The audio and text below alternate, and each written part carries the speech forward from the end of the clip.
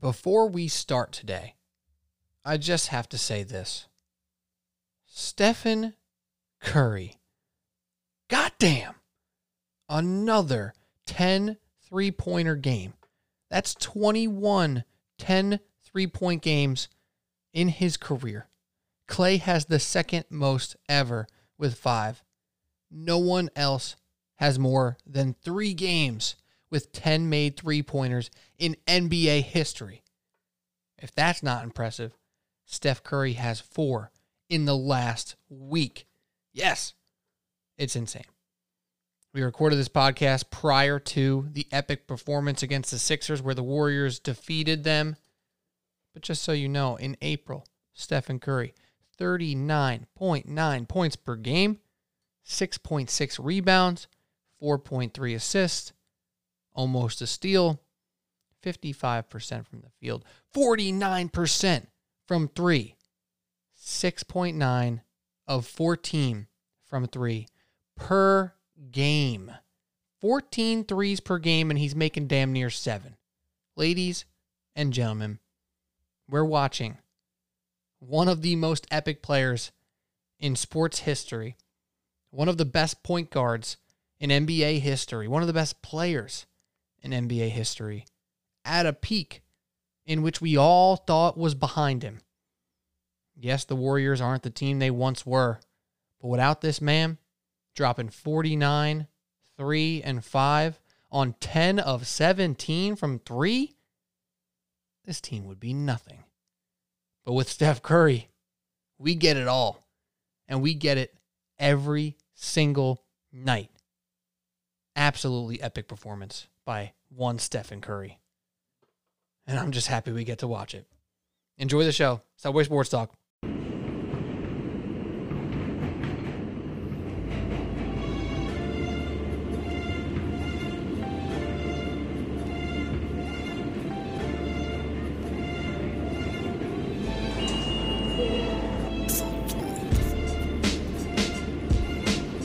Welcome to Subway Sports Talk. Stand clear of the closing doors, please.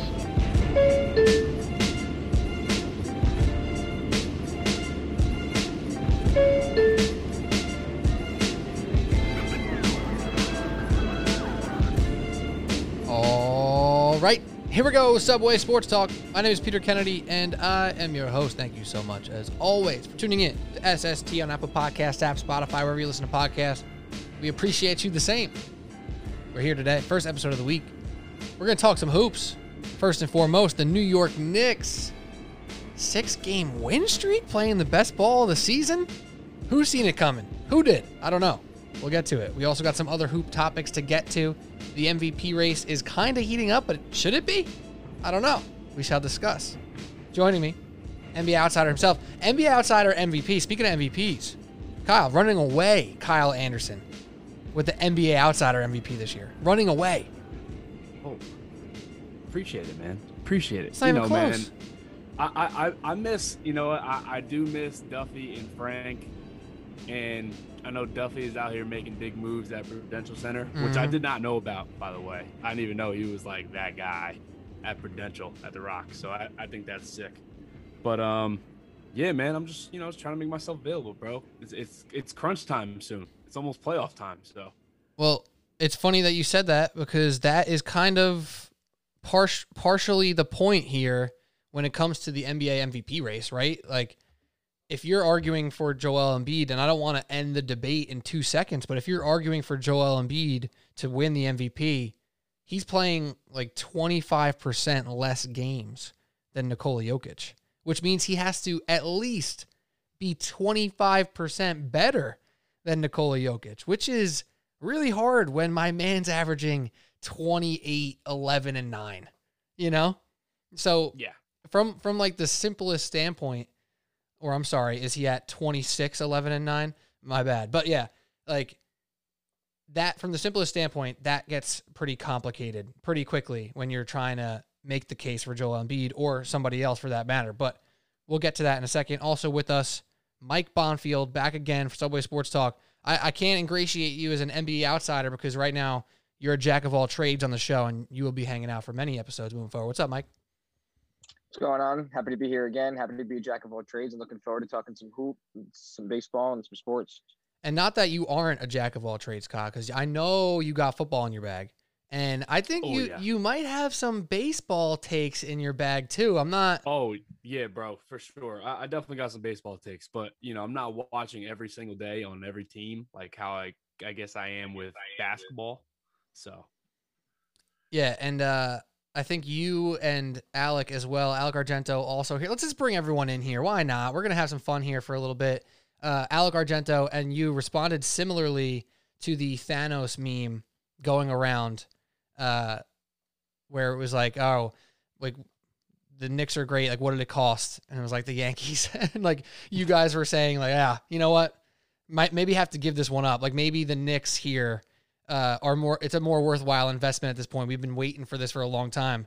Does it feel like you're kind of robbing Peter to pay Paul? The Knicks are good and now the Yankees are trash? Not that they're actually trash, but you know what I'm saying? Yeah, dude, 100%, because the Yankees are always competitive. Almost every year they're in, in the race to win the pennant or win the World Series.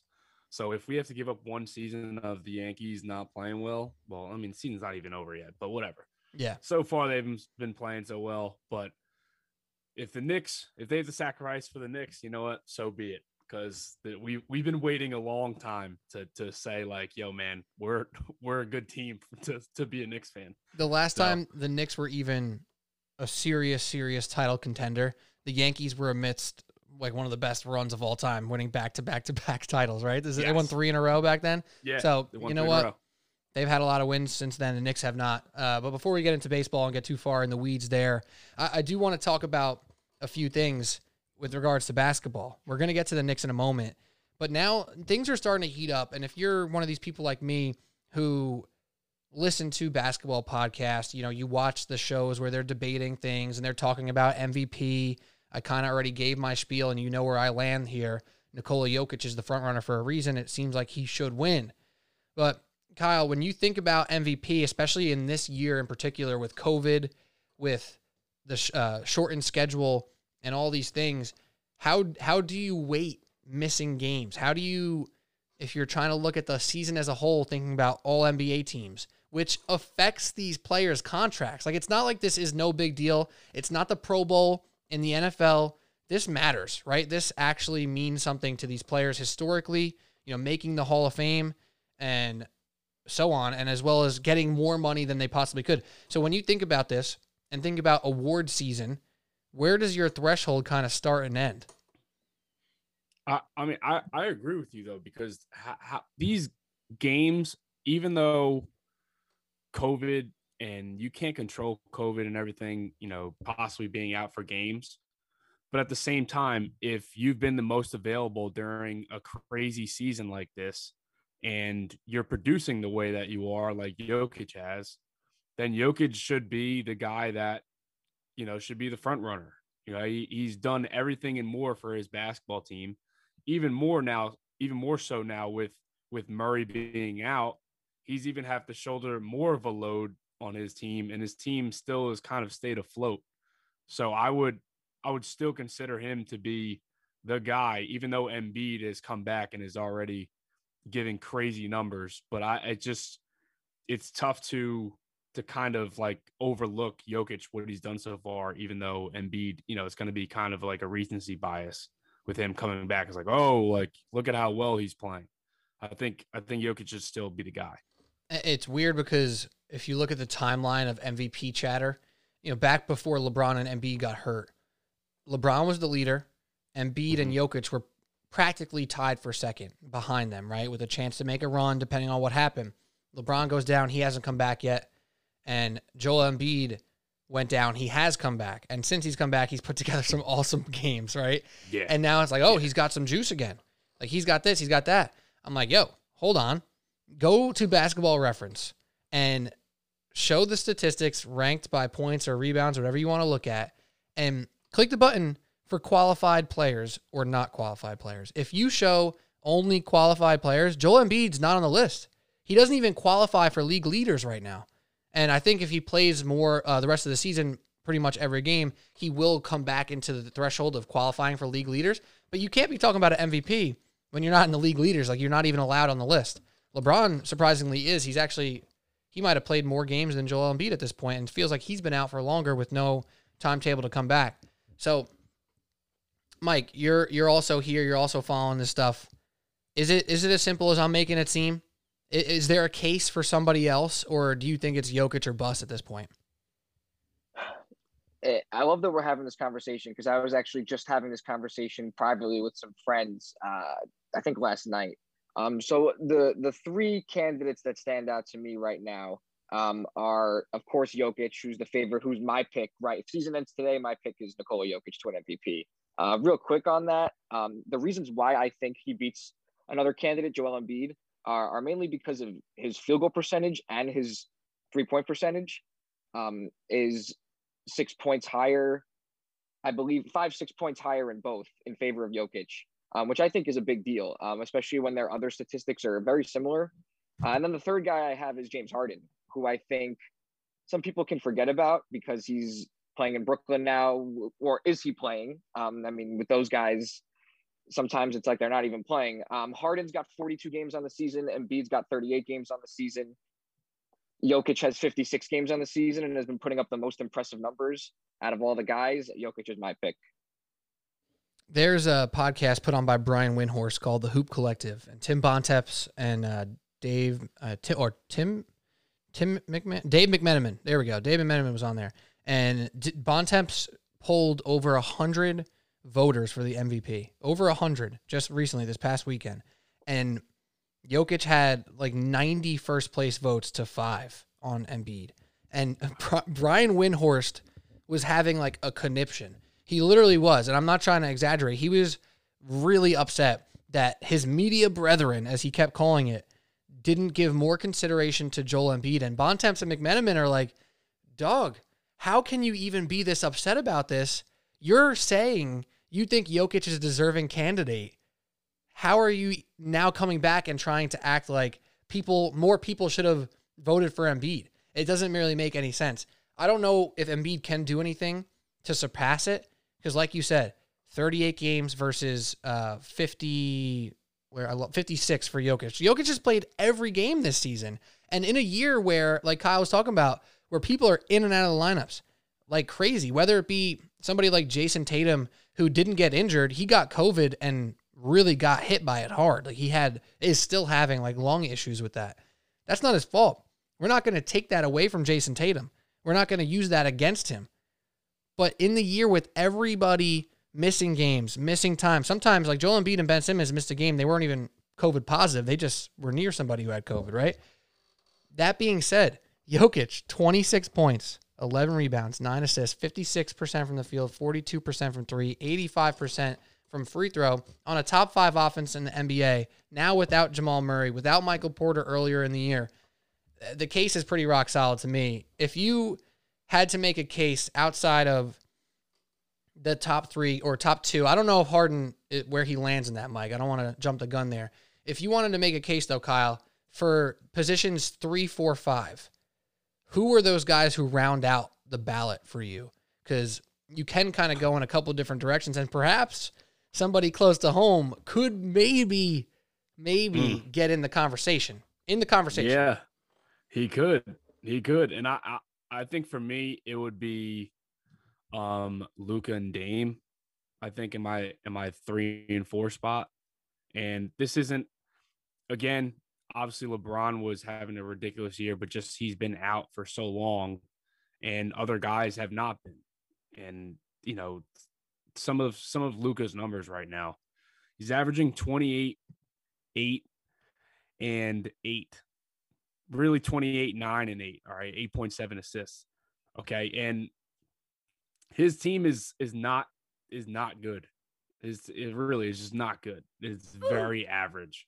And as a Knicks fan, I love it because KP is like doing nothing for them. Like Mavs fans are just like, dude, when are we trading this guy? When is he getting out of here? And we have all of this, you know, all this success right now in New York, and he probably can't handle it. But Luka, he's been doing what he's been doing since he's gotten into the league. He's creating for others. He's making big time shots.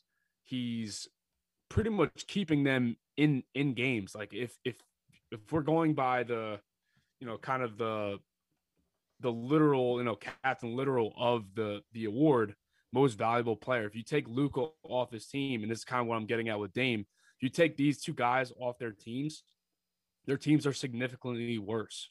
And I think the Mavs are legit, like at the bottom of the barrel, like legit, probably last in the league if he's not on the team. There's no one else on that team that you can consistently say, like, you know what, that guy's really balling out for them. Like it's really Luka and XYZ. It's really Luka and himself. That's it. Like he's really just he's literally creating for everybody. For Dame, I mean, Dame is just he's averaging, close to 30 throughout the season. He's still hitting big time shots. The same thing, like keeping the Trailblazers in it. And I think right now they're in the play-in, and it's just another example, another season that he's kind of taken over and just like, you know what? Like I'll get everyone involved. I'll get CJ his buckets, get CJ back in his rhythm since he's come back from the injury. Carmelo's going to get his. All right. Nurkic's trying to still get healthy. All right. But at the end of the day, when the game's on the line, I'm going to get the ball and I'm going to hit the shot. So I think it's still just, he's just so consistent. I think those are the two big things for those two. Absolutely. Great points all around. And now here's my next question. Mike, I'll send this your way. We were talking about Chris Paul in the last episode.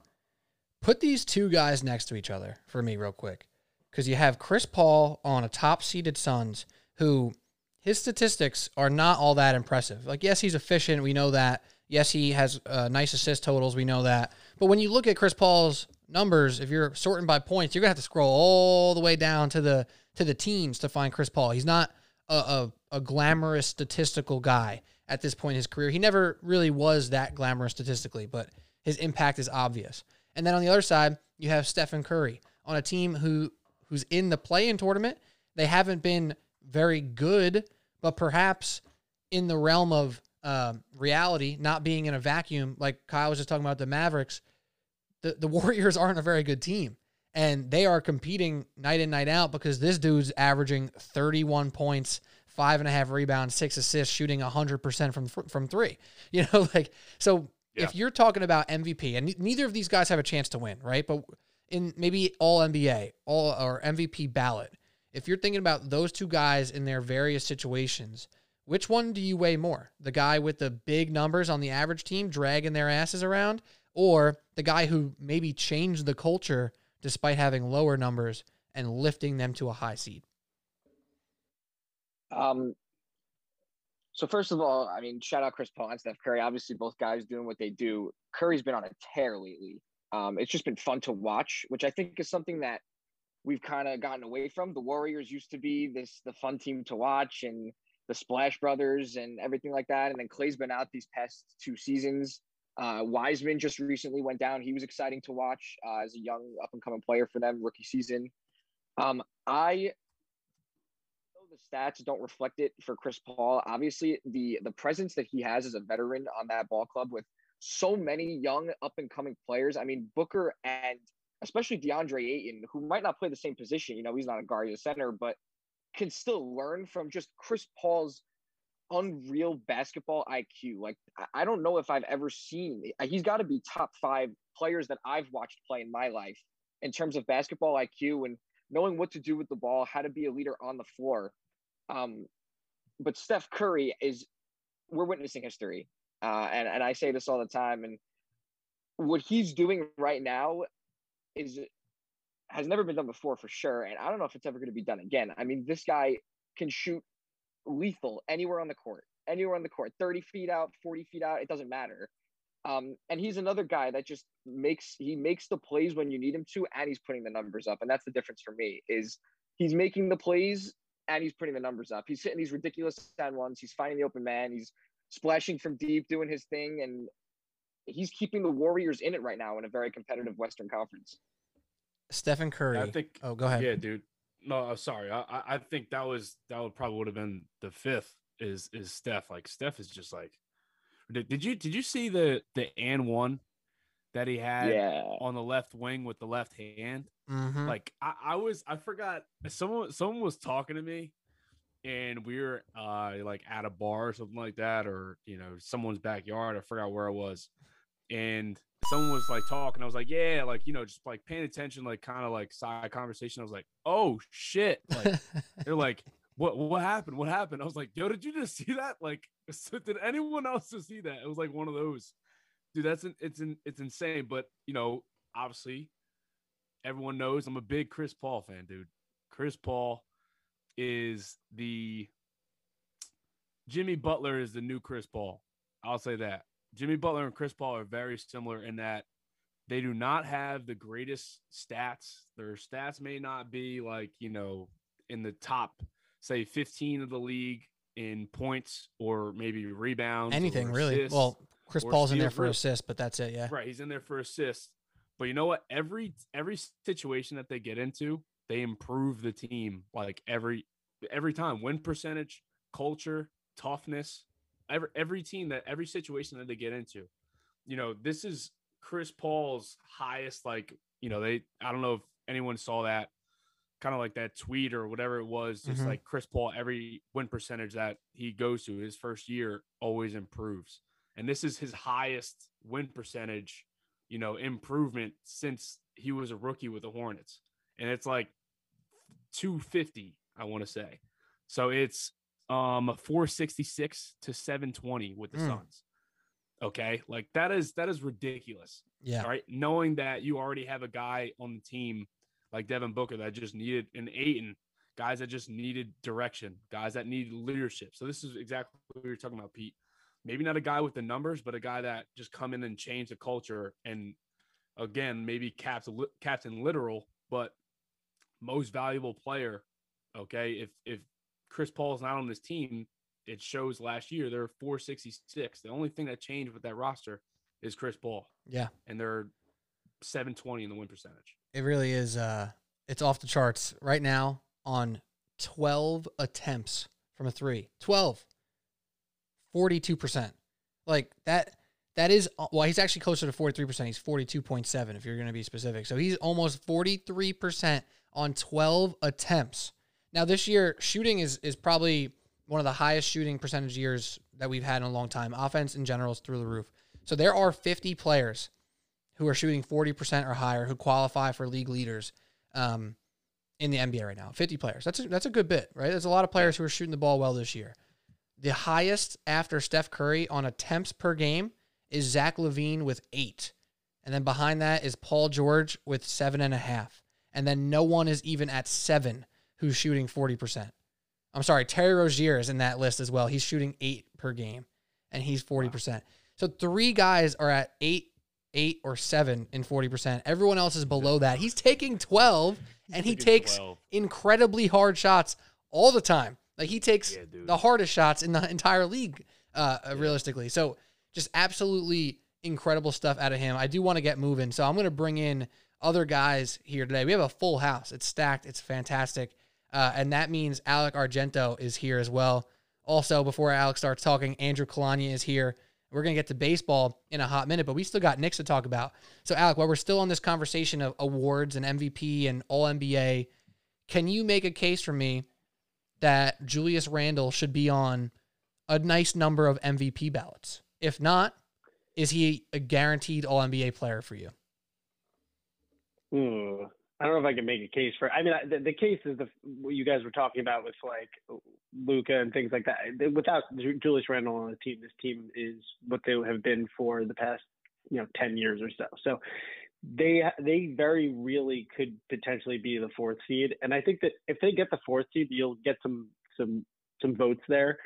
I don't think it's realistic to expect him. Not saying what he's done isn't incredible, but just what Embiid and Jokic and the guys that you guys were saying before, they're going to win that. That being said, he has to be a lock for most improved player, right? And within that, he has to be a lock for Probably not the first. No, definitely not the first team, just because of the forwards that would be ahead of him. He's definitely the third team and potentially the second team All NBA. I think that's pretty fair to say. I know that there's arguments that most improved could be Jeremy Grant, which is preposterous. I mean, if you're on the Pistons, putting up what I always call Michael Carter Williams numbers from when his rookie season, if you're just the guy who gets the buckets because there has to be buckets to be made, then it's that. But, I mean, the guy is a lot for most improved, in my opinion. And such a big jump. It's not even just his scoring went up, all around game he went up, and he's taking a team really might have home court advantage in the playoffs. That's bananas. It is actually kind of hilarious when you say it out loud. To go back to that idea of what the Knicks would be like without him, I've sat here on this podcast many times early on, until probably a few weeks ago, still not being a full-time believer in the New York Knicks' ability to be a top 6 team in the East. And night in, night out, this guy shows up and puts the team on his back. And yes, there's been better performances out of a lot of people. RJ Barrett had a really nice stretch. And then he went 2 for 10 the other night and is nowhere to be found. Derrick Rose was out of the lineup for a little while. He's a bench player. He makes a nice impact off the bench, but it's not like he's carrying this team. Reggie Bullock's been shooting better. We like that. Nerlens Noel's protecting the rim. We like that. Without Julius Randle, like you said, this is the worst team in the Eastern Conference, perhaps. This roster is not that good. If you really, really sit down and think about it, and don't think about, they play really hard and play well together. If you think about the talent on this roster, there's not a lot there. There's really not. The rosters are almost every roster that they play against, at least on paper, has more talent than them. If you look at this, the Pelicans roster, right? Oh my on gosh. Sunday, the Pelicans roster, they have so much talent on that team. There's if they were coached, say, both by Thibodeau, let's say, there's no way that the Knicks, should beat them. But they just play harder. And I think that's why I respect Julius Randle so much. Dude, every time out, every free throw, and you see he's at the line, he is gassed because he plays so damn hard. And you can tell he's just selling out for the team, man. And the fact that he also isn't you mentioned before is that, Jeremy Grant is the only guy that's getting buckets, right? He has really nobody to pass the ball to. He's not really looking to get anybody involved because the rest of the guys aren't that good. But Julius Randle is legit looking to get other guys the ball. He's getting double teamed and he's not forcing up crazy shots. He takes shots when they're there, but when he goes to drive and he gets the help, he's automatically looking to kick to Bullock or to Barrett at the 3-point line. And, Bullock has been really hitting pretty much 3 threes a game. It feels like, and he's hitting big shots for them. So is Alec Burks. So I think it's just this is just a bunch of kind of just misfit toys, and somehow Randle is the glue that's keeping them all together. And so obviously so is Tibbs, and he deserves all the credit in the world. I'm sure, guys like Monty Williams or Quinn Snyder are probably going to be the coach of the year, but Tibbs should really be in that conversation just as much. If you've taken that team with that roster into where they are right now to potentially be a 5-4 seed, get home court advantage, that's a story in itself. It's ridiculous how good of a job him and that staff have done. Do they still do executive of the year in the NBA? Is that a thing anymore? I think so. Yeah. Yeah, I mean, Leon Rose, what an offseason that guy had. I mean, just looking, not even just Tom Thibodeau, because we know that Tibbs wanted the job. It was his dream job 6 years ago. He said it out loud, and that's whatever. But hiring the people that can draft it quickly, that can sign a Nerlens Noel, when anybody could have had Nerlens Noel, they got him for $5 million on a 1-year deal. He might get defensive, all defensive team votes for this year. It's ridiculous. He's been no joke. I mean, Alec Burks is another one. You're going to have to extend Alec Burks, right? You probably let Reggie Bullock go, but you have to keep Burks. And I know we kind of got a little upset about things not upset, but we kind of wanted a deadline deal. But let's not forget, we got Derrick Rose for essentially a second-round pick. Dennis Smith Jr. was out of rotation. Every move that the Knicks have made this year has been tremendous. Even like bringing back Taj Gibson in the middle of the season, right? He wasn't on the team to start off. He's been incredible for us. And like you talked about Julius Randle being gassed after every play, and like he is a Tibbs player. And like that's what you look at the Tibbs players that buy in. You look at a Jimmy Butler, you look at a Taj Gibson, players like that. That's how they look every game. They're putting 150% of themselves into the game. And like that's why it didn't work out in Minnesota, but like everywhere else, like he gets the most out of his players, and that's the exact kind of guy you wanted on this team. So I don't know. It's just you have to marvel at somebody like Leon Rose, who everyone said, oh, the Knicks hired someone crappy again. He doesn't know what the hell he's doing. He thinks he's just going to get big guys here, but he's hit on everything that he's done this entire year. Well, he hired an analytics department. I know this because my brother's wife's sister-in-law, somebody tangentially related to my family, actually works in the Knicks analytics department. So, and again, he basically, yes. He basically said that they basically built it from the ground up this year, and there was basically nothing to work off of. So everything that the Knicks have done this year is basically brand new, and it's been new blood in their analytics department and in their scouting, everything. It's been a complete overhaul. So. Whoever they hired in the back end here, and I have a name, but it escapes me at the moment. But it escapes me. Honestly, it escapes me. I have to ask my brother what the guy's name is. But he works for the Knicks analytics department. He basically said he built it from the ground up. So, well, I mean, that's incredible insight that you've been withholding from us this entire time, and you decide to just drop it on the podcast here. Like that would have been a great nugget. FYI. Coming in hot, Andrew. That's Andrew Kalanya, by the way.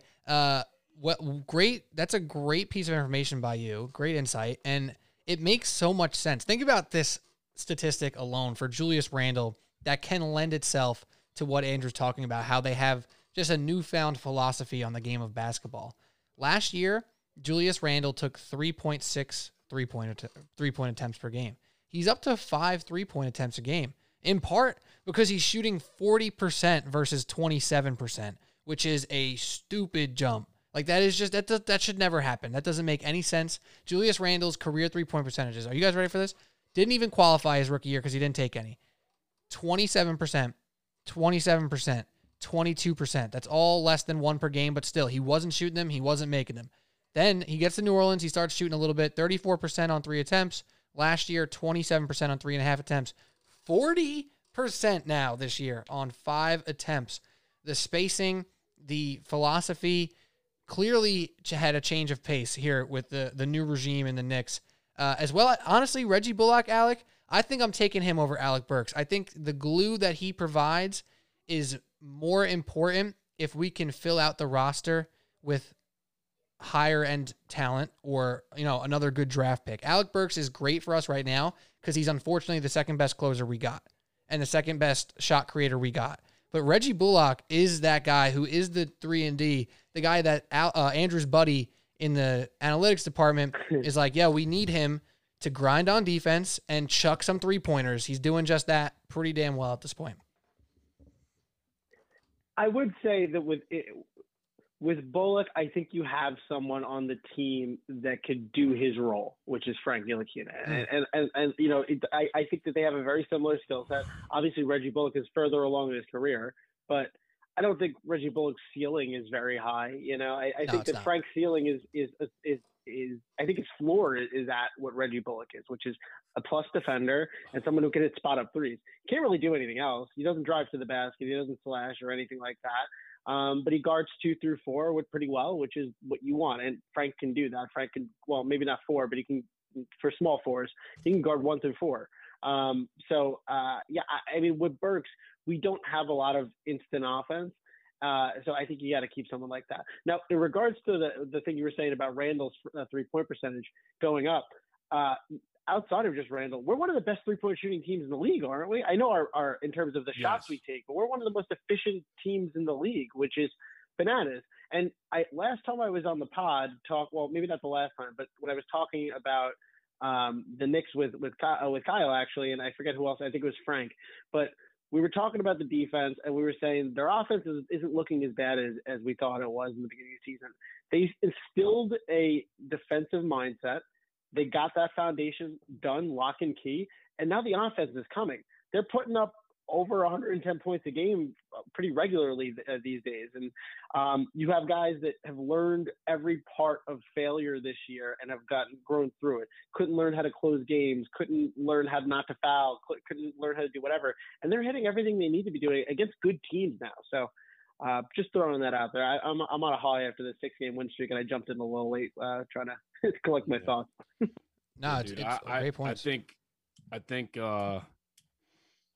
I don't know, between the whole Reggie Bullock and Burks, like, and I guess you're throwing in like Frank, like I want to let go of Frank, man. Like I'm like, how many not chances, but how many opportunities are we going to give him until we like finally say like, all right, hey man, like you've run your course. Like I don't see him like coming off and giving us anything offensively that Bullock is giving. You know what I mean? Like I don't think he's going to be even close to what Bullock is giving us. Defensively, definitely Frank is better.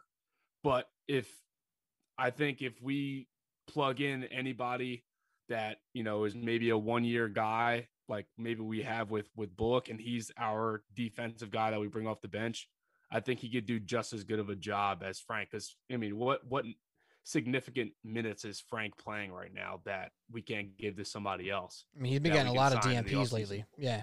You know, like he just hasn't really been giving us Frank, anything. But I don't know that that's super accurate, because he hasn't gotten the playing time. That's one thing. But when he has played, you know, I know he's gotten some ticky-tack fouls called against him in limited minutes recently. Yes. But when he's had extended periods of time played, he's knocking down threes at a good clip. He's playing good defense. I mean, that's really all that Reggie Bullock does. He just has more minutes to do it. You know, like there's really not much of a difference in their game at all.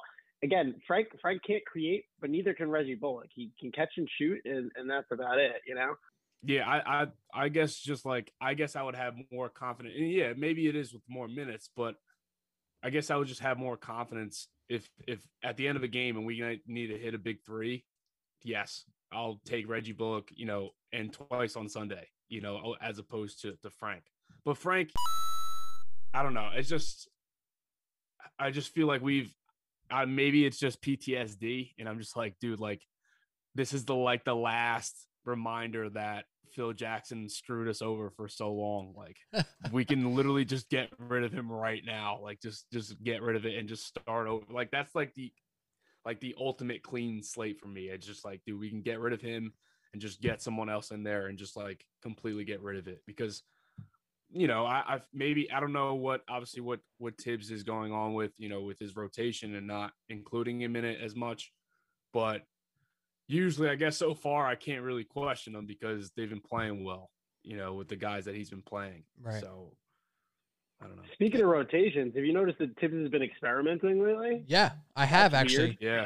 It's great. That's weird. I love it. Like he actually inserted I Frank into a few games recently where Frank was getting DMPs on the regular, which is, you know, it is what it is. The team was doing well enough to where like he could do whatever he wants with his rotation, right? Yes, we were losing some tough games. And then we went on this stretch where we're losing a lot of tough games. And we were on this podcast, we were saying like, damn, all these late games, like we don't have a closer. We don't have a guy who's going out here, you know, by himself, putting the exclamation point on a game or kicking somebody while they're down. Like they're just not getting it done in that regard. And since then, right, exactly. That is exactly the point. I think it was 2 or 3 podcasts ago, we talked about it right after the game. And now they have been winning some close games and they have been making some of those plays that they need to. And the experimentation feels right. It feels like it gives a little bit of that extra motivation to a player to be ready, to not take their minutes for granted. And sometimes that's all you need. Real quick, I want to get this stat in because Alec mentioned it, and I have the stat to back it up. Recently, the offense is going through the roof for the Knicks. On the Knicks standards, they're still low on the point totals compared to other folks, but here is their point total per month on offense. December, I'll throw it out, it was only 5 games, but 100 points for December. That's low, whatever. It's only 5 games. January, in 16 games, they averaged 102 points per game. February, 14 games, 109. March, 13 games, 104. In April, They're up to 112 points per game, which is a very, very nice increase. They're taking the same amount of threes as they were in March, making one more attempt. This is their best three-point shooting month of the year so far. And then on the defensive side, the identity was established, as per Alec mentioned. 105 points in December, 103 in January, 104 in Feb, 105 in March. And even though the offense went up to 112 in April, that defense stayed 104 opponent score per game thus far in April. So the team is coming together. The defense is not slipping as many, myself included, expected it to do so. And it's just not, simply. So let's move on to a bigger picture conversation with the Knicks before we start getting into some baseball topics here. Currently still the 6th seed. The Knicks have done a very good job with beating who they're supposed to beat. They are 15-6 as Vegas favorites this year, covering the spread. So that doesn't even include their actual record beating teams they're supposed to beat. But, excuse me, when they're favorite, they've covered the spread 15-6. That's great. Coming into the playoffs, you're not going to be playing, unless they get up to the 4 seed. Even if they do, they'll be getting the Celtics or the Hawks or something like that. They're not going to be playing teams that they're, quote, supposed to beat anymore. What is the new ceiling? Because every time they break through the ceiling that we set for them, which early on was being a play-in team, then it was being a 6 seed. Now it is, can they get to a home court advantage slot in the playoffs? They're currently a half game behind the Hawks and Celtics. What's the new ceiling, or what's the ceiling you want to lay up there? Mike, I haven't heard from you in a minute, so why don't you go first? I mean, as far as this season goes, I mean, now we're looking at this season. We're talking about this season. We're talking about the playoffs coming up in a couple weeks. Yeah, the Knicks, the ceiling this season, we're talking about home court advantage. I think the ceiling this season is they can win. They can beat a 5. I think Boston, the top 3 are tough. I mean, you got Brooklyn, Philly, and Milwaukee are going to be tough series for the Knicks to win. I actually think they can pull out 2 games in against Milwaukee or against Philly. I unfortunately think they're only taking maybe 1 against Brooklyn if those 3 guys play. But Boston would be tough. I think they give Boston a run for their money, though, if they continue to play the way that they've been playing. See, we're all riding this high right now because the Knicks are on a 6-game win streak. But we've also seen them, like you mentioned, we talked about it on this pod, we've seen them lose these close games. And in the playoffs, you only have a 7-game series. You know, you lose 2 of those close games, you're down 2 games. And you got to win 4. I don't like their chances there. So if they can continue playing the way they've been playing, I mean, I'm looking at their leading scorer from the last 5 games in a row, Julius Randle. 4 of them in a row have been over 30, 1 of them over 40. If he can continue to play the way that he's been playing, Barrett can continue to assist Randle in being that guy. Again, something we've talked about in this pod before. Who's going to be that guy? We talked about the possibility of it being Barrett, and now he's kind of grown into that role over these last few weeks. They've found something that's clicking right now. And if they can, I mean, yeah, they've beat New Orleans twice, but New Orleans isn't a bad team either. Like, they're not top of the West, but they're not, I wouldn't consider them a bad team. I think they're young, but they've had a lot of talent. Dallas is a playoff team in the West. Los Angeles, playoff team in the West.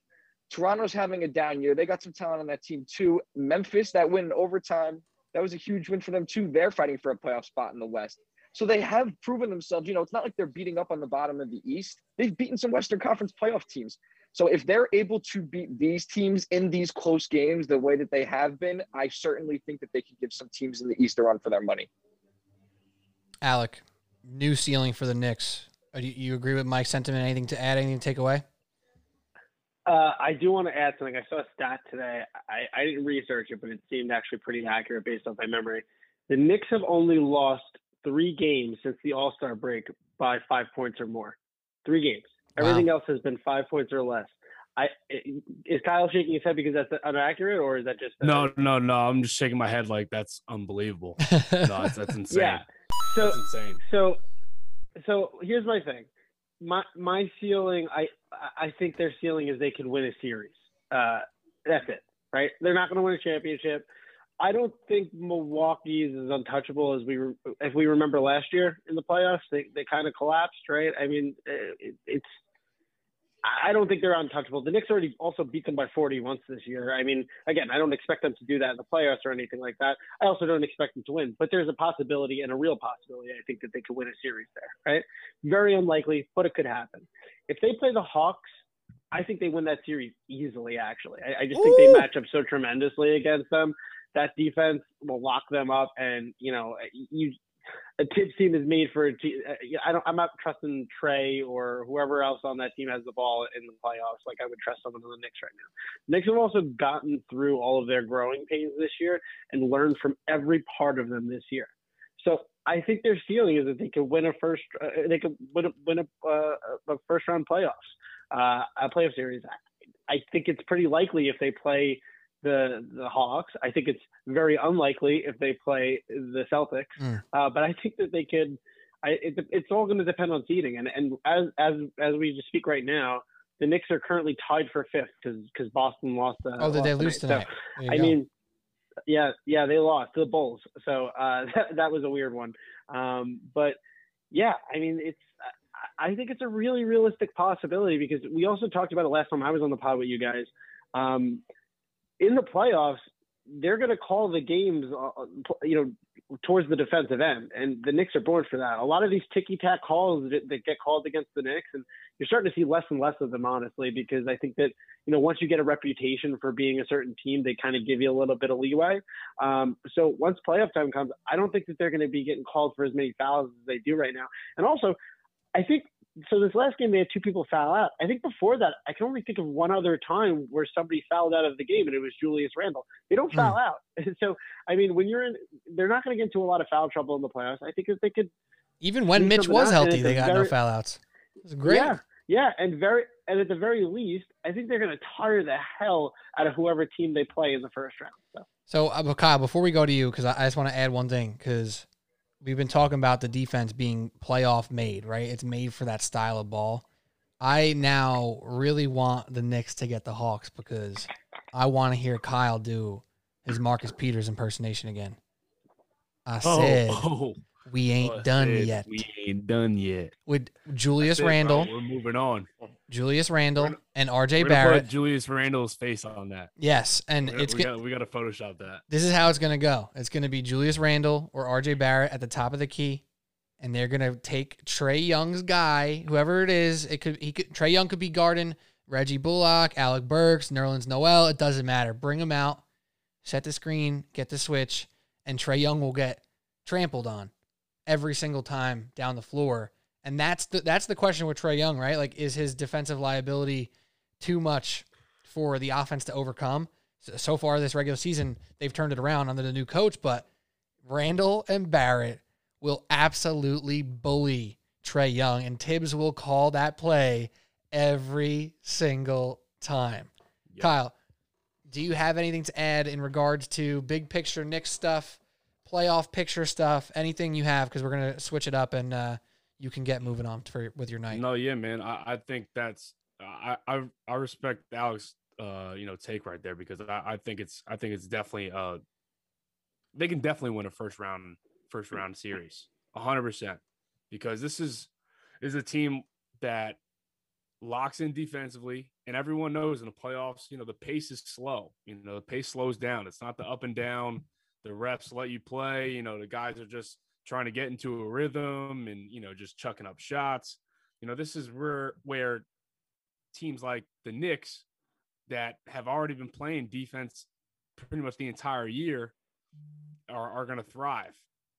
And one other thing, all right, that I looked up, the Knicks are number one in the league, 40-17 with one push first half spread, and 35-23 on the first half money line. They are like damn near a lock for first half spreads. All right. So if you are a betting man, get after it, because they just won me some money last night. So good stuff. Shout out to Chris Mangan too. Chris Mangan was on the episode last week. He told me today that he locked in Julius Randle most improved like a while ago at plus 160. Now it's like minus whatever, and he's a very happy camper. Good man. Andrew. I think Oh, yeah, I get think it. what's Get been in the there. most fun for me is kind of like a basketball outsider to kind of watch you guys like evolve as like the season's gone on. I remember going and be like, the Knicks, well, all we just want is competency. That's all we want this year. And then Yes. like, they got like a little bit better. And it's just like maybe we can make the playoffs. Like, holy shit, maybe we can make the playoffs. And now it's like, yo, we're definitely gonna win a first round Dude, it's playoff so true. matchup. We could do it. Like We've evolved.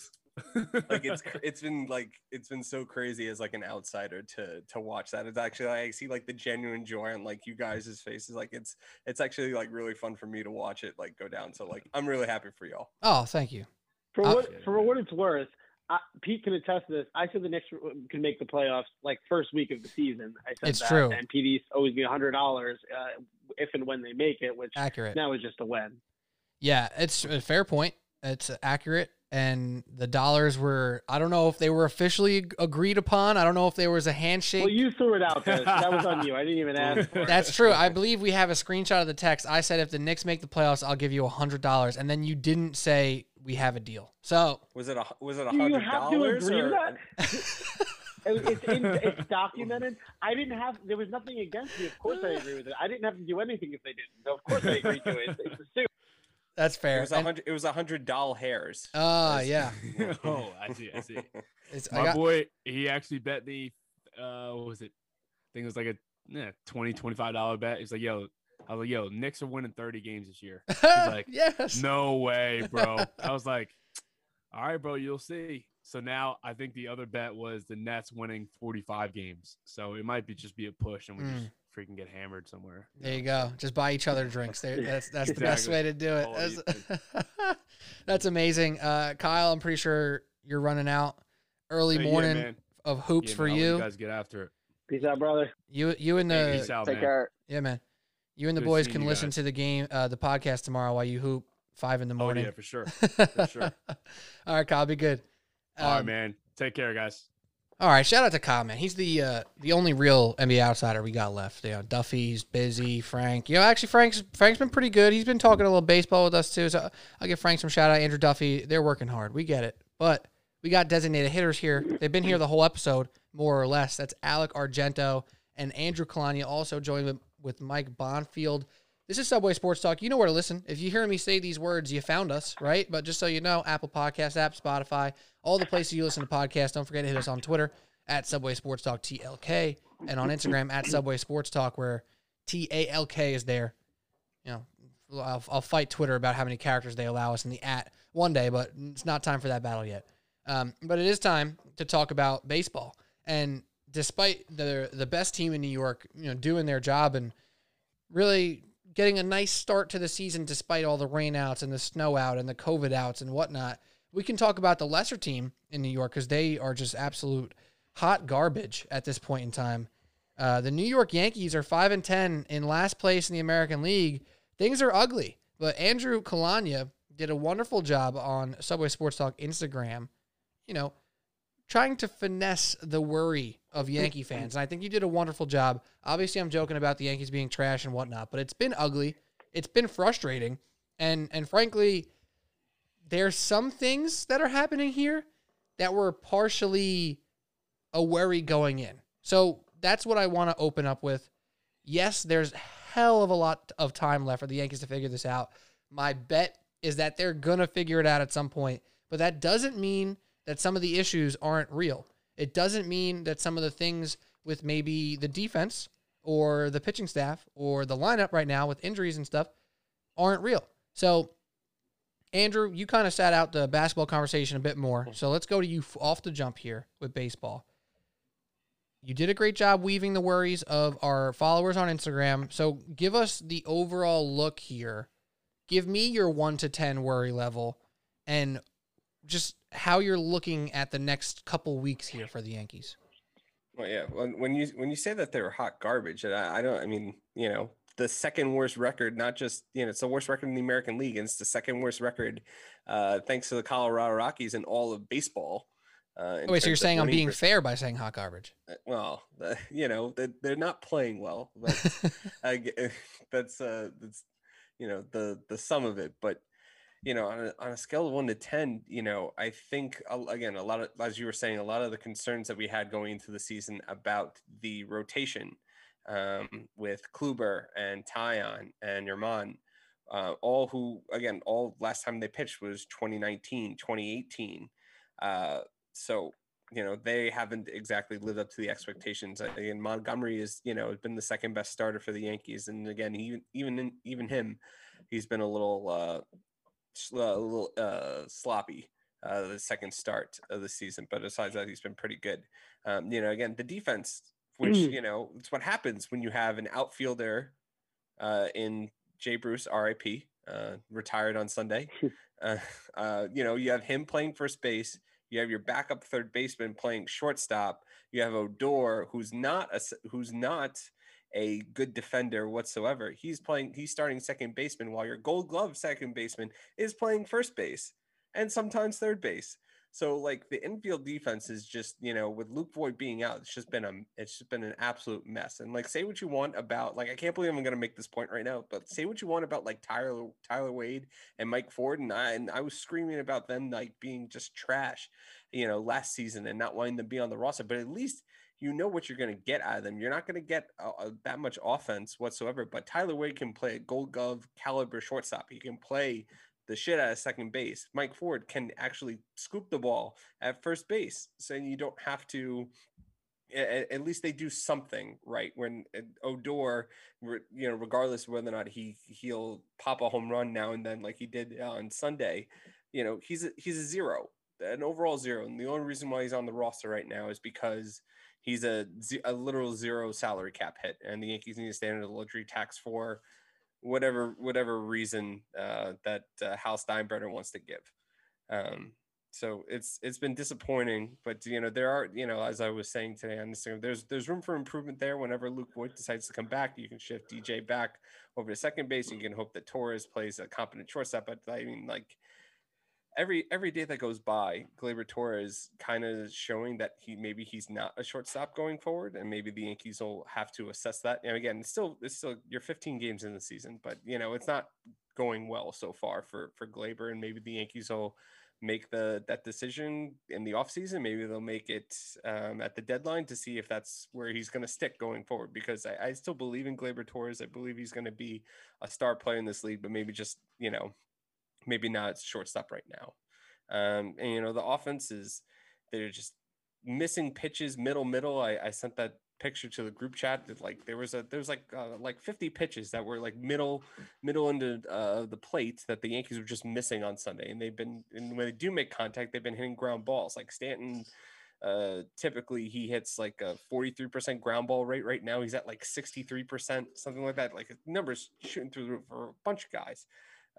So it's, the offense is not going to stay in the funk that it is. And you have to think that, Davy Garcia might be coming up, so he might be able to inject some, life into the pitching staff. But it still doesn't fix the fact that the Yankees are very right-handed. Still doesn't fix the fact that, that Kluber and Tyon haven't been working out so far. But, there's reason to be concerned. There's reason to be optimistic. So, it's still very early, but, the warts are showing a lot sooner than anyone would like for them to be. I have two things. First is a question for you guys, and then I'll get to my point. So over under 1.5. Actually, let's say you guys might know the answer to this. Let me just say this. Over under a half of players on the Yankees lineup, not including Tyler Wade, who only has 6 at-bats and is not on the roster at the moment. He's just on the 40-man. Hitting over 300. Over under a half. It's under. Over 300? I know you're looking at the stats here, Andrew. Don't cheat. No, I'm not even looking at the stats. I'm just I'm thinking left field. Frazier, probably no. Hicks, definitely no. Judge, unless he goes on a tear, no. Stanton, no. There's one guy, and he's kind of. Are you saying currently or at the end of the season? No, currently right now. It'll be one. It's one, and it hardly counts because he's a backup. It's Kyle Higashioka, but he has. Oh, I thought you. Yeah, he doesn't count. He's batting 308. He's played in 8 games. It's not nothing. It's not nothing. So I gave it to him. But if you don't count Higashioka, not one player on the roster is batting over 300. In fact, not any player. There's no player in the regular starting 9 or general regular starting 9 besides DJ LeMahieu over 255. LeMahieu's at 286 and Judge is at 255. You're at the point of the season where if you get 3 hits in the game, you add 80 points to your average. And They can't do that. Exactly, but it's ridiculous. And that's actually partially the point. Like, these guys have hardly even had like one big game at this point in time. You know what I mean? Like, they haven't even had that one outlier that totally ramps up your average here. So it's not good, right? But this is my actual point. Before the season, we were talking about being frustrated with Mike Tuchman and Tyler Wade's of the world, the Mike Fords of the world. And we were saying they're great when they're true role players. At certain points of last season or before, they were asked to do too much too often. This year, it doesn't even matter because everybody's going out there and kind of laying duds. So whether and on top of it, the defense thing that you're talking about. So the role players aren't even having a chance to fill roles because the stars aren't really holding their end of the bargain at this point. Aaron Judge does have 4 home runs. That's kind of the only thing we got going for us as far as Yankee statistics. So, Alec, sound off. I know you have a lot to say, so give it to me. Where's your worry level? Andrew, did you give a number or no? I gave my number during the Instagram today. I gave it around like a 4 or 5. Okay. Oh, that's absurdly low. I am a 7, like a hard 7 with room to an 8. Not because I've seen this before with the Yankees, not recently, but we've said it before on the podcast, but you can't win a championship in April, but you can certainly lose one, and that is exactly where they're going right now. They will pick it up. They will fight they will be in playoff positioning at the end of the season, but they may not win the division now. And when you have to play catch up for a crappy April, that's going to affect you for the rest of the year. And it's also not like they might not just get out of it tomorrow. We don't know how long this period of shit is gonna be. You know, this could extend for another 2-3 weeks, and you get yourself in a hole where you're 10 games behind the leader in the division. That's really hard to get out of. I don't care what month you're in. So I'm super worried. You know, I think that the idea was obviously that the offense will hold hold everything up until we figure out what the rotation is going to look like. And the offense can't do anything. And it's not even like it reminds me of the Yanks of old because like they have people on the base path and nobody's coming through. DJ LeMahieu is 0 for $1 million with like people in runners in scoring positions this year. That's not DJ. Nobody's hitting to the back of their baseball card right now. And I know, you know, you assume that like, you know, water always finds its level and it'll be how it is. But like part of me thinks that this has kind of been you've been seeing this pattern for the past couple of years of people game planning for the Yankees. And they've become less and less, you know, they've become so right-handed power heavy that it's going to be how it is. Right. And you're going to throw these righty flamethrowers at them out of the pen and throw them breaking balls away. And Gary's going to swing at it, and Judge is going to swing at it, and Stanton's going to swing at it, and they're going to strike out. And then now you're in your own head, and you have players like Stanton, who has the worst pitch selection right now that I've ever seen out of anybody playing baseball. He is constantly letting 92-mile-an-hour fastballs go down the pipe and then swinging it like a slider in the dirt every because he's constantly in an 0-2 count. So I don't know. I'm super worried, not by the fact that I think the Yankees are going to be like 10 games under 500 this year or anything like that, but like, what's our goal, right? Is to win a championship. And you can really hurt yourself in this situation right now, which I think we have, you know, towards the end of the season. This all catches up to you. And, you know, do I think the Red Sox are going to win the division? Hell no. There's no way in hell. So like you can kind of live with the fact that they're leading the division right now because you know they're going to go down. But every game that Tampa Bay and Toronto gain on you is going to affect you down the road, and you have to play catch up. And you don't want to play catch up this early. You know, it just, I don't know. I kind of sounded off there, but no, it's good. I'm very worried. And, you know, I just, at the same time, it's also go Knicks right now. So like, I'm not that worried. I never even liked baseball, and the Yankees aren't even a fun team to watch. But yeah, so that's my 2 cents. Yeah. And like kind of what Alec was saying, like, you know, they're very right-handed, and like if you take a look at the roster up and down and how they like acquired all these players, like they've been like under the radar moves that like you can say that Gio Urshela, that move worked out. Clint Frazier, that move worked out. DJ LeMahieu, that move worked out. Aaron Hicks for them, they traded him for nothing. I don't know if they should have extended him, but that trade worked out. But like all these trades working out, but like they are lesser than the sum of their parts, if that makes sense. Like all these moves worked out, but at the same time, it's an imperfect fit for the roster. They're not athletic. They're not. Again, they're very right-handed, and there's not a whole lot you can do with the starting lineup unless there has to be some kind of drastic move made here to shake things up offensively. But I mean, again, you can bank on talent. That's one way, and I feel like that's the way they're going to go.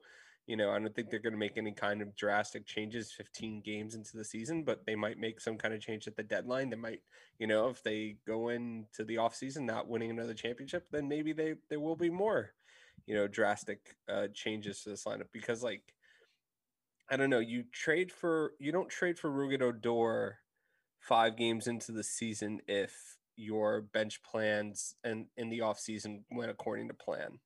Like you don't make those kind of moves if like you were satisfied with the way your team was built. So it's a very imperfect roster at the moment, and it's the warts are very much showing. And not to compare everything 1-to-1 to the Mets, because I'm about to do that twice in a row, but just as an example, because they're so close to home here, the Mets went out and got Albert Amora, they got Kevin Pillar, they got VR, they got almost a plethora of bench guys. And yes, you need probably a little more bench flexibility in the National League because there's no DH. We're not going to go down that road today.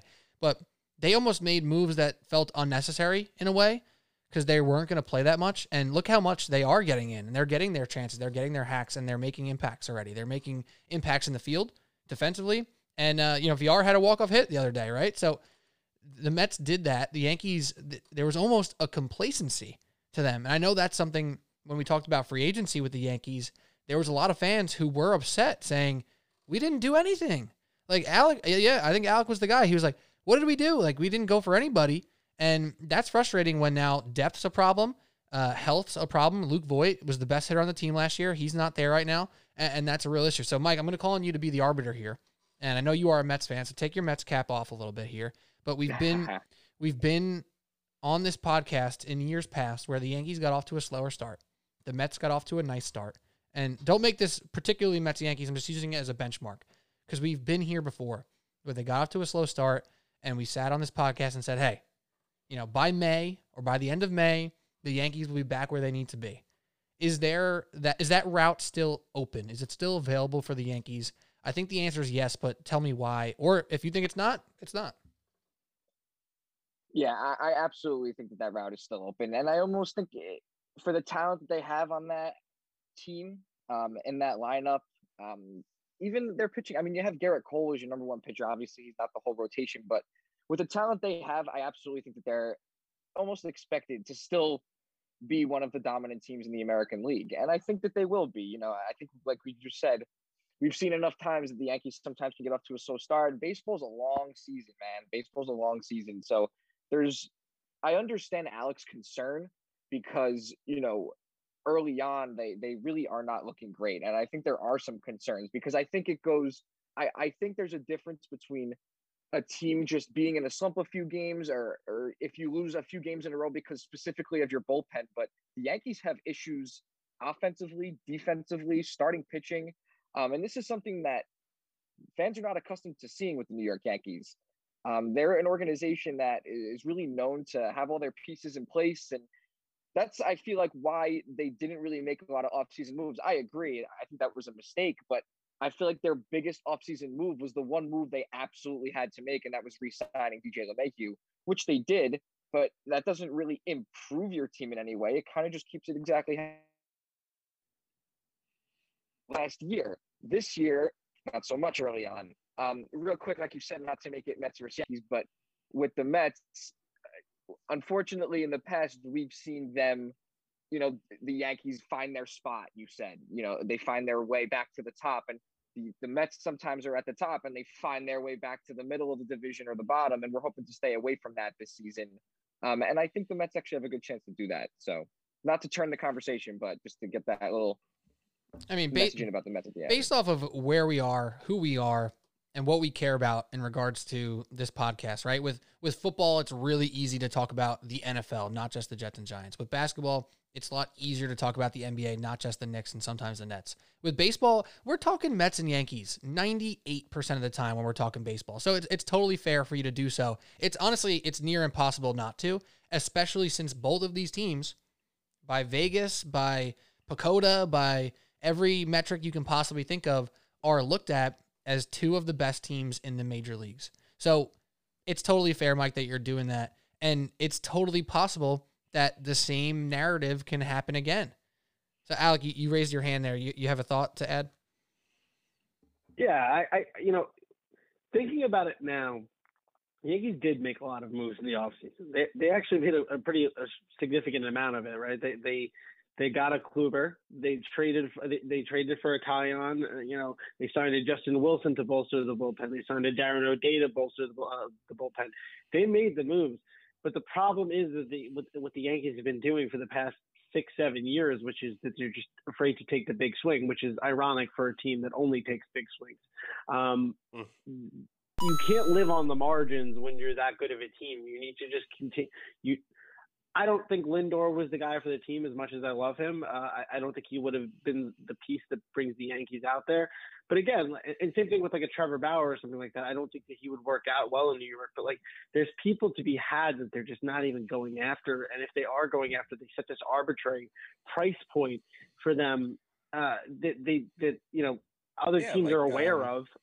When you know the number that the Yankees are unwilling to go past because of this luxury tax, you can outbid them and then you'll get that person. If you're, this has been a very frustrating thing for the past 6-7 years. Yeah, there were a ton of guys in the offseason that I was just sitting there before they signed LeMahieu. Like when Lance Lynn got traded from Texas, again, Lance Lynn's not going to be your ace, but Lance Lynn would be the second best pitcher on the Yankees. And we tried that on the Yankees. He stunk though. Well, yeah, but the Yankees actually fixed him. They taught him to throw his changeup more, and then he went down to Texas, and that's how he pitched. And now he's pitching for the White Sox. Like the Yankees fixed him, ironically, before they put him in the bullpen and all that stuff. But regardless, but if you do want, as Yankees fans out there, if you do want to be slightly optimistic about the team right now, the last time the Yankees were actually in last place in the American League was April of 1998. I'm not sure if anybody remembers what happened in 1998. The greatest team in one of the greatest teams in baseball history was made. There you go. So stats. So there you go. Facts. Stats. And so this brings me to the next big point here with the Yankees. The Aaron Boone chatter is back. It was heavy his first year. It was there in part his second year, with a lot of pushback from people like me who are saying, what? Like, this team is winning. The roster was doing better than probably expected. Why is all the hate for Aaron Boone still present? This time it's back, and to this point, it might be fair. So what is the current vibe check on Aaron Boone as the manager? Is it bad, and should it be bad, or is it bad and it's fine, it's going to work out? What are the thoughts on Booney right now? You can't trust a word that comes out of his mouth anymore. I'm sorry. It doesn't matter if it's player injuries. It doesn't matter what his strategy is going to be. You cannot trust what the manager says. He goes into the season. Clint Frazier's the starting left fielder. Now he's in a straight platoon with Brett Gardner. Garrett Cole's not going to have a personal catcher. And Gael Gashioka is caught 3 out of the 4 starts, given Gary was hurt last start. But even then, I think he was going to catch him. This guy's, not feeling well, but it's just a regular routine thing. Don't worry about it, guys. And it's just why go this route? Why publicly say anything if you're just going to immediately turn around and change it like that? Like I don't understand it. Like why supposedly for the person they hired him because he communicated better than Joe Girardi did. That's the whole reason why he was brought in. His communication skills are it's horrendous. His public facing, I can't believe a word that he says. Anything that he says, I automatically think the worst of it, and I think the complete polar opposite. Like I'm just absolutely like sick of it. And what's the reason? Like, what possible positive can come out of the lies? I think I said this to you guys in the group chat. Like, what's the reason behind being so, gray about injuries? Is there any possible outcome that's positive to Aaron Boone not saying this guy's a little bit banged up? Instead, he goes, oh, he's fine. It's just a little routine thing. I think you protect the players by doing that.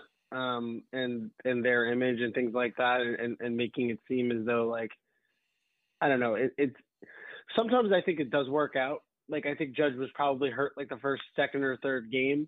I remember when he was taken out of the lineup, and he was out for cold-like symptoms or flu-like symptoms and everything like that, and then he came back. Sometimes I think you just kind of test it out, and then you have to say it. And what are you going to say? His oblique is hurting again, and then if he gets everybody into a panic, and you don't really want that media frenzy.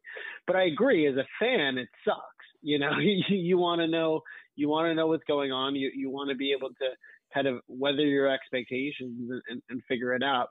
And my problem, I think, the most with Boone is that, like, is he the galvanizer, right? That they expect him to be? He doesn't seem like the kind of guy that, like, rah, go team, get in your face, get ugly when I need to kind of guy to the team in the clubhouse. He just seems like Mr. Nice Guy. I used to play baseball, like I had a big home run in this town, like I don't see anything about him that separates him from or makes him a good manager, and never have I, he had one good year of managerial decisions out of, 4 now that he's been here. And that was coming off of a very questionable firing of Joe Girardi in the first place that we all, like, at the time thought was frustrating. And, I guess we've talked about this in the past. Joe Girardi left because he wasn't communicating things appropriately to players. And again, I'm kind of comparing things to the Knicks again, just because it's so fresh in my mind. But that seems like what Tibbs was like when he was in Minnesota, right? Where the image of him got tarnished because he wasn't a good communicator. But really what that meant was that there was players that didn't want to do the work or didn't want to hear what he had to say. And that's kind of what reminds me of Joe Girardi in the Boone situation. Is, there was a coach who was getting hard on players who were these up and coming superstars, but maybe that's what made them superstars, So, ever since he's left, a lot of players have had significantly worse careers that were on the rise up. So it's a great point. Honestly, it really was. I think the Tibbs Girardi comparison is the comparison we never knew we needed. That was really good, Alec. I'm gonna give you another ding. It's the perfect thing. We talked about it specifically with Gary Sanchez before the season, and apparently, right, Joe Girardi and Gary Sanchez didn't get along that well, and maybe it was Girardi pushing too hard and Sanchez not reacting. What happened since he's gone? He's been bad. He's been really bad. And we're hoping, it looks like he could be better this year. He has one of the better averages, and he's hitting some home runs and whatnot. But that's an absolute knockout point right there, Alec. Aaron Boone doesn't seem to be bringing much to the table. Is he just a guy doing as the front office pleases, saying seemingly the wrong things? It might be. And we want to all act like, being a manager in the MLB is a powerless point or a powerless position right now because of all the analytics and whatnot. There's still strings being pulled by him. There's still vibes being set by him. And he's constantly getting outmanaged and just in simple shit. Like the opener that over the weekend. You know how the opener works? You put one of your better relievers to start the game to get out the top of the lineup, and then you bring in the lesser pitcher, like your sixth starter, in to get to turn the lineup over 2 or 3 times and doesn't have to face the top of the lineup. You don't bring in your worst reliever in Nick Nelson to start the game. So you bring in your worst pitcher in a tie game to face the top of the lineup. What in the actual fuck is going on here? Like it worked. When the Yankees did the opener, it worked because Chad Green was the opener, and he's one of their best relief pitchers. And he faced the top of the lineup, and he would pitch 1 or 2 innings, and it was great. He handed the ball off to Sessa, or he handed the ball off to somebody else, and they turned over the lineup, and it worked. It worked a lot of the time because you pitched an actual good pitcher in the first inning, and then you throw out Nick Nelson out there, and they're down 3-0 before the Yankees can even at bat. It made no sense to me. And it constantly it happened. It happens in the postseason. It happens whenever they just face the Rays. Like he just sticks his head up his own ass and then like has no idea what to do. So it's very frustrating to constantly just watch like this team that has so much talent, and like you can see like what is going wrong. Like a lot of times, like, you know, sometimes if a team doesn't work out, like you say, oh, okay, you know, that's just a unlucky bounce. So that's just baseball. You're not going to win every year, but you can see the errors literally happening in front of your face. And as a fan, you can't really do anything about it. You just kind of have to go along for the ride. So it's a tough pill to swallow. Yeah. And I think the frustrating thing is on the last point you made is like, yes, you're absolutely right. Because like, it's not like our BABIP is high, right? Like we are just grounding out into crappy double plays and everything like that. But in terms of the most frustrating thing to me in terms of the managerial sense is that we are trying to play a game that we are not meant to play, which is this small ball, you know, really sabermetric focus on these really minute details instead of just trying to smack the shit out of the ball and power pitch, right? Which is what the Yankees are built to do, right? Instead of trying to play these little, you know, sub outs and shifts, like, you know, subbing out Mike Talkman for him to get caught out at second base or something like that and losing Stanton for the rest of the game. That's not us. That's not who we are. We don't need to steal a bag for him to just get caught out or things like that. We don't need to put an opener out there in Nick Nelson. We're playing to like be like the Rays when it should be the other way around. And it's like, we don't even have an identity anymore. We have some of the best power hitters in baseball, and they're getting taken out of the game in like the 6th inning for like Mike Talkman to run the base pass, who's been okay at running the base pass. He's made some bonehead decisions too out there. I mean, it doesn't feel like I'm watching a Yankees team anymore. It feels like I'm watching like a mid-market team play baseball. And that's not what I'm accustomed to. Again, I don't really care as much because the Knicks are very good, but you know, how many times are you gonna say it? The Knicks are good. If you guys didn't know. It registers in my brain after the past 10 years of watching every game and watching them lose. Yeah, there's a I don't know if anyone follows me on Instagram _@SwarlesBarkley. I posted a video of my toddler running around the bases, and the caption was runs the bases better than currently the New York Yankees. So. And it's true. It was true. He went from first, second, third, ran home, touched the base. He did like a safe thing. It was fantastic.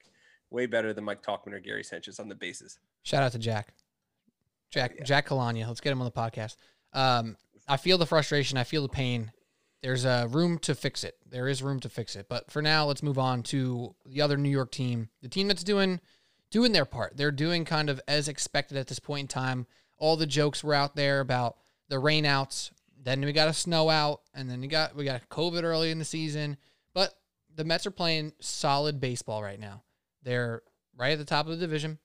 They're doing well. Nothing crazy. They're not lighting the world on fire, but it's a solid start for the New York Mets. Probably led by, despite the reason Brandon Nimmo can be so important is because he gets on base like an animal and then scores a bunch of runs. He hasn't scored a bunch of runs yet, but if my guy has 17 hits in 11 games. Are we aware of that? 17 hits for Brandon Nimmo. That's amazing. He's batting .447, .540 on base percentage. Not only does he have 17 hits, he has 8 walks. It's pretty outrageous how good he's been so far. But the lineup has ups and downs. The power hasn't been special by any means. It's really Dom Smith and Pete Alonso have 2 home runs, and that's pretty much the entire team's power at this point in time. But the team's doing well and playing solid baseball. Mike, I'll go to you first here. Opening thoughts on the Mets, first couple weeks, despite all the, stop and start of the rainouts and the COVID and the unluckiness. Well, yeah, I know we just mentioned it, but I think the stop and start and craziness has a lot to do with the Mets early on. It's very tough to get into a rhythm, especially early on in the season. I mean, you have spring training, but even that was a little different this year with COVID and everything like that.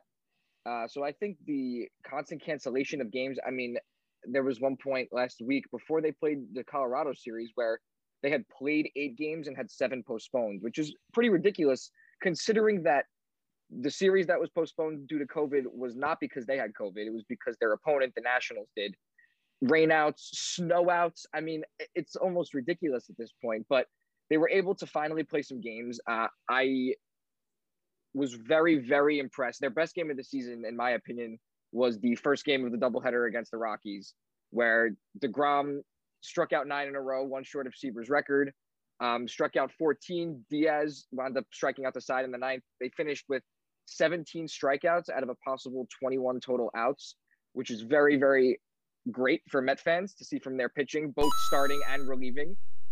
But that first game, I mean, it's the opposite of the narrative that we've seen. That was the first game. The narrative is Jacob deGrom comes out, strikes out 14, gives up a run in 7 innings, maybe. Sometimes he doesn't even give up a run. This time came out, gave up 3 runs, none earned, struck out 14 again. The offense comes back, gives them back the lead after they were losing. Diaz winds up striking out the side in the 9th, which I don't know if I've ever seen as a Met fan. I don't know if I've ever seen Diaz strike out the side in the 9th. But that was it was everything that they needed to do. They finally came back and won a game for deGrom. He was loving it in the dugout. They were showing him every single time the Mets, they started off that top of the 7th, which is top of the 9th pretty much, in a doubleheader situation. They kept showing deGrom 4 hits in a row to lead off that top of the 7th inning. Aggressive base running. Almora's slide at home plate he was safe by a centimeter. It was just unbelievable. And being a Met fan for so long, these are normally games that we lose in situations like that. Normally, we're blowing the game for deGrom, and this time we were able to turn it around. That was awesome. Awesome as a Met fan to see that. Very encouraging on this season. Unfortunately, they lost the second game of the doubleheader, but winning that first game, it was acceptable. And then they took the rubber game 2-1. The following day, Sunday, they had a day game. Low scoring, which is uncommon to see at Coors Field, but a 2-1 game, and the Mets need to win these games. These games, we were talking about it with the Knicks earlier, how they were losing these close games and now they're winning them. Good teams, playoff teams that win a lot of games during the regular season win these close games. One way I have always looked at it in baseball, there's a 162 game season. So figure every team wins 60 and loses 60. And then there's those 42 games in between that what you do with that separates the good and the playoff teams from the bad and the non-playoff teams. So if the Mets can keep winning these close games, they can rely on their starters to go deep, their relief pitchers to come in and execute. I like where we're headed this season. Absolutely. And for Andrew here, just to add to that point on things going in the Mets' favor for once when we're used to it not, your boy Edwin Diaz finally saves in back-to-back days, Andrew. It's amazing. The streak is over. It is over. For those unaware of this streak, because I texted all my Mets fans, on the day after, and I said, the streak is ready to go, and they're like, "What the hell are you talking about?" I think I said that too. Even Pete was like, "What streak?" Are you I was like, talking "Yandy, who are you talking about? Yandy Diaz?" Yes. I was like, Edwin Diaz, up to that point on Sunday, never recorded a save in back-to-back days as a New York Met. And it's over. He did it. He did a save on Saturday and a save on Sunday. It's over. It only took him 3 years to do it. Year 3 of Edwin Diaz. And he finally got a save on back-to-back days. I don't know what I'm going to talk about on this podcast anymore. It was my favorite stat. I've been bringing it up for a year and a half now. I don't know what else I'm going to say. Oh man, it's great. It is a great feeling to have a slight bit of trust. He's one of those pitchers who can be dominant all year and still gives you a heart rate of $150 when he gets out there in the 9th. Even if he's looking absolutely electric and strikes out the first 2 guys, there is an implosion waiting to happen. It feels like that. I know, oh my God, what the heck is the guy's name? The Mets closer from way back in the day. Armando Billy Benitez. Wagner? No, no. Benitez? Benitez. Armando Benitez. He had some insanely great statistical seasons, but he was still one of those guys that you never felt good until it was over. Like, he made you like wait for every pitch. Diaz has that vibe, but it's okay. If he's going to go out there and shut out some games and not give up the long ball or not walk a bunch of guys, that's what it's all about for him. But I want to talk about the starting pitching. We know Jacob deGrom is just off the charts. It's almost funny at this point how good he is. I mean, 17 strikeouts between the two of them in a 7-inning game is dumb. It shouldn't happen, and it did. We don't have to talk about how good Jacob deGrom is. The two guys to really look at here are Marcus Stroman and Taijuan Walker. They both have had very nice starts to this point. Stroman in particular has looked really, really strong, and we've talked about him on the contract year. This could be the time where he puts in the best season of his career and then leaves the Mets. Who cares? He might want to stay. He might not. He might give them one of the best years of his career. So the pitching rotation, which for a long time was a strength and we couldn't score runs. And then we can score runs and we couldn't pitch. It looks like, Andrew, this rotation is coming into form. Obviously still early. Obviously time for Stroman to regress and Taijuan Walker to regress. David Peterson's gotten off to a slower start, but what are you seeing so far from this pitching staff that can help balance out their attack while the offensive power hasn't really been there? I wouldn't even say that Pearson got off. He got, the first start was really bad. He got that one bad start. Again, this first start out, he threw 6 innings, 1 run, 10 strikeouts. So he had a great first start. Or his second start, he got shelled. Was that it? Second start, yeah, it was 4 innings, 6 earned runs against the Phillies. Saw him a week later, so you could probably chalk it up to that. But again, stats look weird when you only have 1 or 2 starts, and it'll take him a little while to get the ERA back down to 6 ERA right now. So, yeah. But outside of him, again, you have to love what you see from Stroman and Taijuan. And again, I was just like kind of just sigh of relief that the Mets actually won a game for deGrom, because again, I brought it up last podcast. Met fans can't even be looking forward to watching Jacob deGrom pitch, because how are they going to blow it? I was really going to think that he was going to go 0-3 with a 0.45 ERA. That's unheard of. It was possible. I was just very happy that they were able to get him a win there. So the rotation looks very strong, and the bullpen actually looks pretty good too. Miguel Castro, even Familia has pitched pretty well, given it's only pitched 3 innings, but he's pitched pretty well as well. Trevor May's been, he got off that rocky start, but he's been pretty good ever since. And Diaz is gonna kind of do that tightrope act, but again, very happy that he got the save in back-to-back days. So everything's looking pretty good. And the Mets are in first place right now. They're in top of the division, first place by 1.5 games, and everything's looking a-okay over in Queens. Things are peachy for the New York Mets right now. It's very nice. And I don't even think there's much more to talk about here. I mean, we don't have to have the conversation about Dom Smith not being in the lineup. That was a opening day thing that existed, and I think maybe the outcry helped. Who knows? Maybe it was the fact that he came in and hit a home run the next game. He hasn't been incredible hitting, but And what's crazy is that they're winning, so nobody's talking about that Francisco Lindor's only hitting $189 right now. Yes, and he's still batting in the 2. No one cares. No one Jeff cares. McNeil stinks too. Yeah, in reality, 3 of the guys who we looked at on this roster and said they will have to clean up the Nimmo on base, and they haven't yet. Nimmo's on base 54% of the time he's on base, and he's not scoring a ton of runs because McNeil's batting a little bit lower in the order, but he's 176 right now. He couldn't get a hit to save his life in the first couple games. He got that big home run for him, didn't he? A couple games ago. That was his only meaningful hit of the season so far. He only has 6 on the year. Lindor, as you mentioned, 189. He is getting walked a bunch, so he's on base a good bit. And Conforto just got up to 200. He is not hitting the ball very well right now either. So the offense hasn't even come together. I think the fact that they are winning games with the offense not particularly doing their part is a reason to feel even better about this team. If this offense starts to hit and the pitching just steadies, this is the team that we all hoped would be an NL East contender and pretty close to a surefire playoff team. So I don't know if there's really much more to add here on the Mets. I think it's kind of happiness at this point. You have to wait and see if the consistency remains on the pitching side of the ball and that the bats start to wake up. I don't know. Does anyone have anything else to add on the Mets? I don't think we should even belabor it too much. real quick. Just a crazy thing that I picked up on early in the season. Jacob DeGrom batting 571, Yeah. 4 hits and 7 at bats. Pitchers crazy. who rake. I mean, at one point, him and Conforto were tied for hits going into DeGrom's most recent start.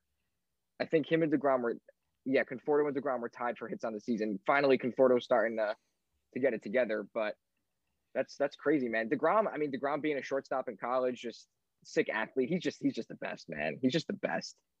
He's so good. You guys don't deserve him. Oh, if anything, we deserve him for not having anything ever.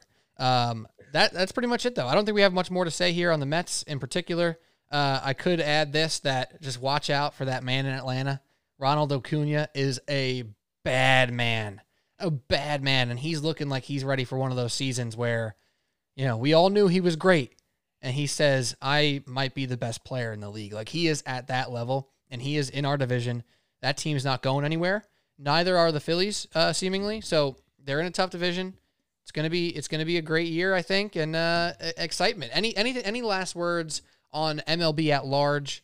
I think we could keep doing this throughout the season with our baseball episodes. Shout out any player that maybe you think is doing some great stuff. Not Wilson Ramos having 6 home runs. Ex-Met great for Detroit. What is that about? But any players or any teams that you just want to shout out that you've been pleasantly surprised or impressed with? I got Steven. Go ahead. I got Steven Matz. Speaking of ex-Mets, Steven Matz 3-0 on the season, 1.47 ERA right now in 18 innings pitched. I don't even know if we ever saw those kind of numbers out of him in New York. Shout out Steven Matz, Long Island kid. Need to change of scenery to jumpstart their career. We're taking it in a new direction, and it looks like early on, it's very early, but might have found his stuff in Toronto. So see what he could do. I guess for me, it would be Williams Astudillo. Oh yeah. Of the Minnesota Twins. Like, the guy, if you want to just watch, if you miss Bartolo Colon. Yeah, he's the new big sexy. I was just thinking it. He's the best. He's actually a statistical anomaly. He does not strike out, but he does not walk either. I think he has like 8 career strikeouts and like 2 career walks, and he's been playing like the majors for like 3 seasons. Like, he doesn't do any of those things, Right. but he can also play literally everywhere, but everywhere all he catches, plays third base, shortstop, first base, outfield. And then he was just pitching the other day. He was breaking off 46-mile-an-hour curveballs and he posted on his Instagram that he wants to be in talks for AL Cy Young. So he's just a joy to watch play every single day. You seriously were like not exaggerating. This is insane. I thought you were making a big exaggeratory point there. No. In 4 seasons, obviously this one's really short. He only played 8 games in 2020, but in 341 career plate appearances, 7 walks, 14 strikeouts, batting .295. That's actually ridiculous. He doesn't walk. He doesn't strike out. Just that he's a statistical anomaly. Oh my gosh, that's incredible. Great stuff out of you, Alec. Any last words about the Knicks? Maybe, I don't know. It feels like that's what on your head anyway.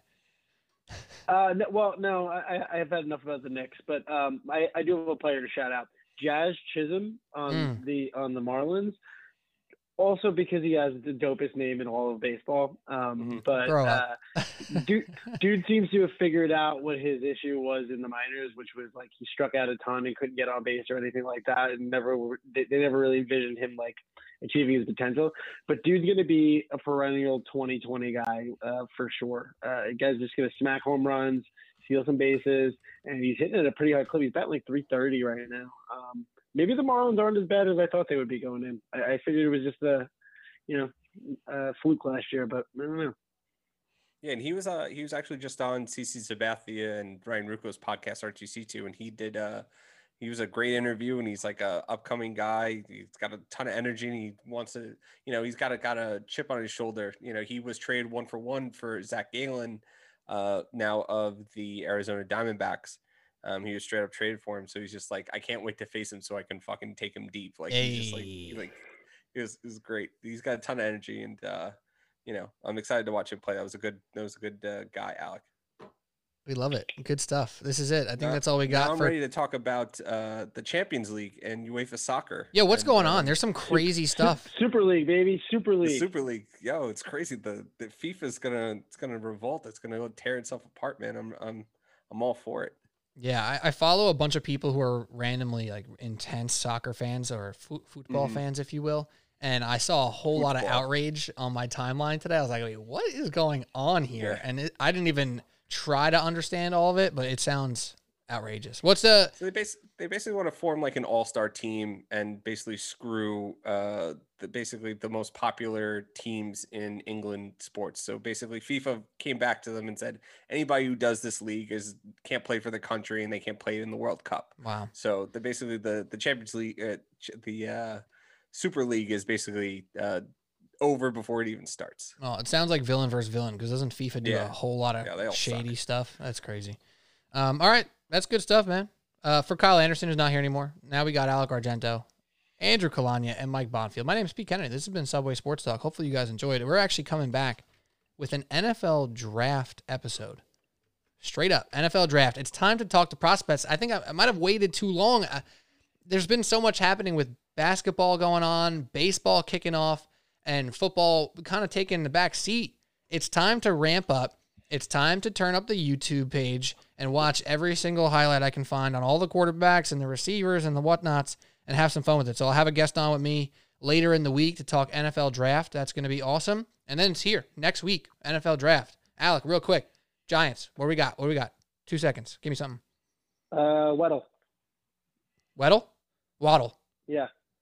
Waddle, whatever his name is. I don't know how to pronounce it. You put me on the spot there. I think they're going another receiver. I think they want another star receiver. Okay. Word on the street from something I heard was that Devonta Smith is getting the eye of Dave Gettleman. I think that's a little bit worrisome. But we will discuss that later on in the week on Subway Sports Talk. That's all we got today, boys. Cheers. See ya. Peace.